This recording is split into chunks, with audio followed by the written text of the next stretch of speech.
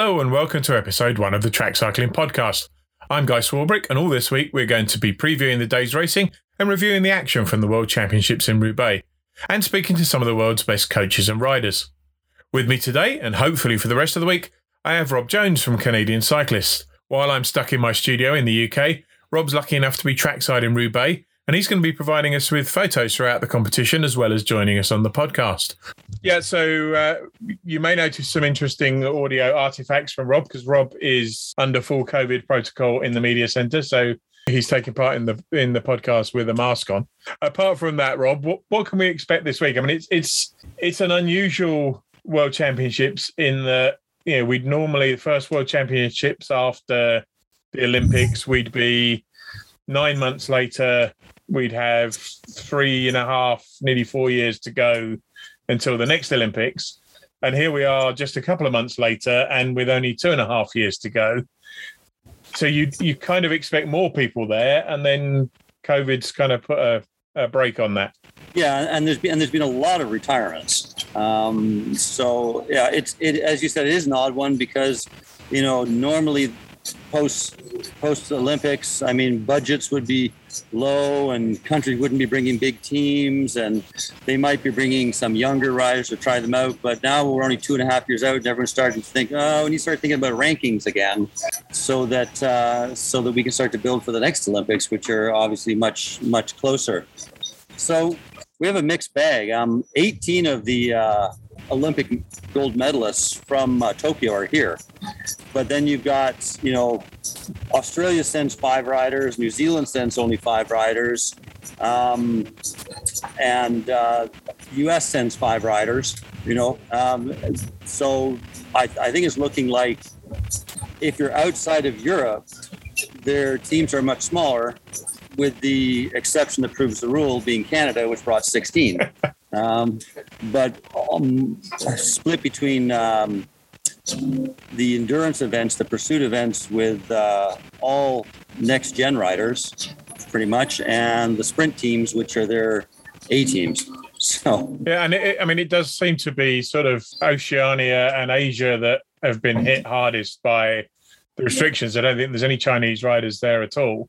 And where the teams from those regions are here, it seems to be just the riders who would be based in Europe for the road season anyway. So the sprint competition is going to be hugely affected.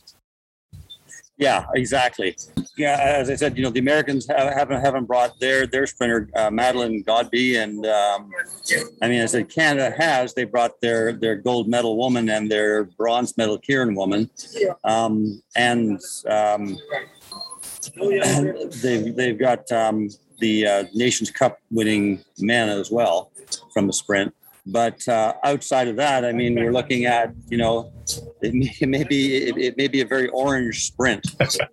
Well, I think it might have been anyway, to be fair. Yeah. Just looking ahead to the first day of competition, we got the women's team pursuit up first, where we have got both the Olympic and the recently crowned European champions in Germany. A couple of interesting stories there. I don't know how close you were to the European Championships from Canada, but Ireland getting a bronze in the Europeans was a big step forward for them under Paul Manning, the ex-GB coach. Yeah, I think we are going to see some. We're going to see a number of countries trying out different combinations, maybe throwing in some new riders. As I said to you, that's what Canada's doing, and I think some other countries are going to be doing the same thing. Unless you're Italy or Denmark. Well, actually, even Denmark only has 2 of their Olympic squad in there in the men's race. Italy's got the whole squad there. So yeah, I do think we're going to see some interesting results and combinations. I haven't heard much about this track in terms of how fast it is. Although, as I think you and I were talking about, and you mentioned there had been a couple of teams that had crashed. I talked to the Canadian team, and they said no, they had no problem with the transitions or anything. So it doesn't seem to be as much of an issue with the track as maybe with some younger teams. And I was talking to some of the individual riders this morning, and they were saying that for an individual rider, it's actually quite a nice track. Rides quite nicely. I think it was more the long straights and then the short turns and steep banking that was catching out some of the team pursuit teams early on. The other thing we've got today is the women's scratch race, and I think it's probably quite difficult to look beyond Katie Archibald in that, given the form that she's in. But we've got a few unusual results over the last few months with Amber Joseph from Barbados taking the Pan American title. Who's your money on for the scratch race? You mean besides Valente? There's Jen Valente, of course, as well. Yeah. So I mean, I think the riders you've mentioned, I think are probably the favorites to do well. I mean, Valente, she's at the height of her powers, I guess is one way to put it these days. So she's going to be hard to bet against. So yeah, I mean, the preliminary, this is the only one that's got a qualifier, which is, it's actually pretty cool. The women have enough to require a qualifier. Yeah. That's a very strong point for how women's racing is growing. But yeah, I mean, other than the names you've mentioned, I mean, Maggie Coles-Lister, the Canadian, as a junior, she's won a world title, but this is the elite level. So I think she'll make it through the final, but I don't know if we'll be seeing her competing for medals. And then the other two medals today are the team sprint. And as you mentioned, that certainly the men's team sprint is looking as though it's going to have a very orange complexion. But the women took the gold in the Euros as well. So looks as though it's probably between them and Germany in the women's race as well.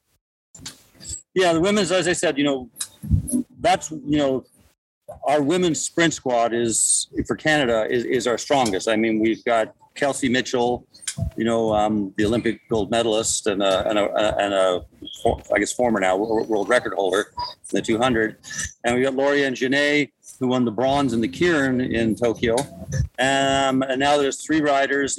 We've added a young rider, Sarah Orban, who's quite good, not at that level. So, I mean, I'm going to be interested to see how well they can do in their first outing as a team. I can see them making the final four. I'm not going to say that, oh yeah, they should medal, but I can see them making the final four just because, they have Kelsey, going off as their last rider, and she's just so strong. And we should see a new world record given how young the 3-person women's team sprint is. Yeah. So that may be the only one that we see a world record in. So I mean, the women's race should be interesting because it's like when we went to 4 women for the team pursuit. All of a sudden, it changed the dynamics, and so it should do the same here. Yeah, and I think maybe one of the good things that's come out of the pandemic is they have had some of the teams have had a little bit longer to practice.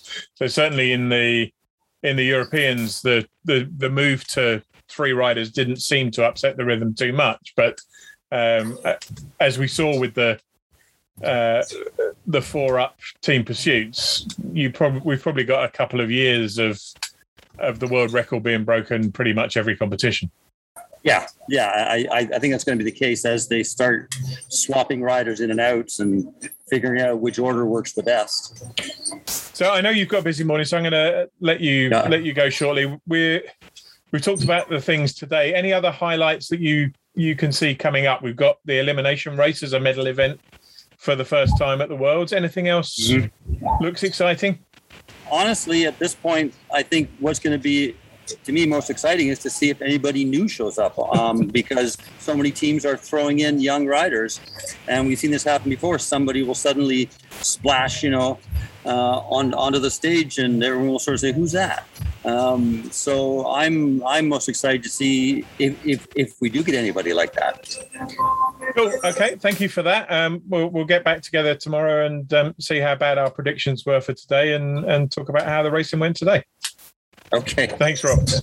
Bye-bye. Bye. Well, that's about it for our first episode. We'll be back tomorrow, looking back at the first day of competition and with our predictions for day 2.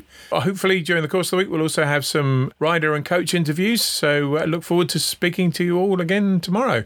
Goodbye.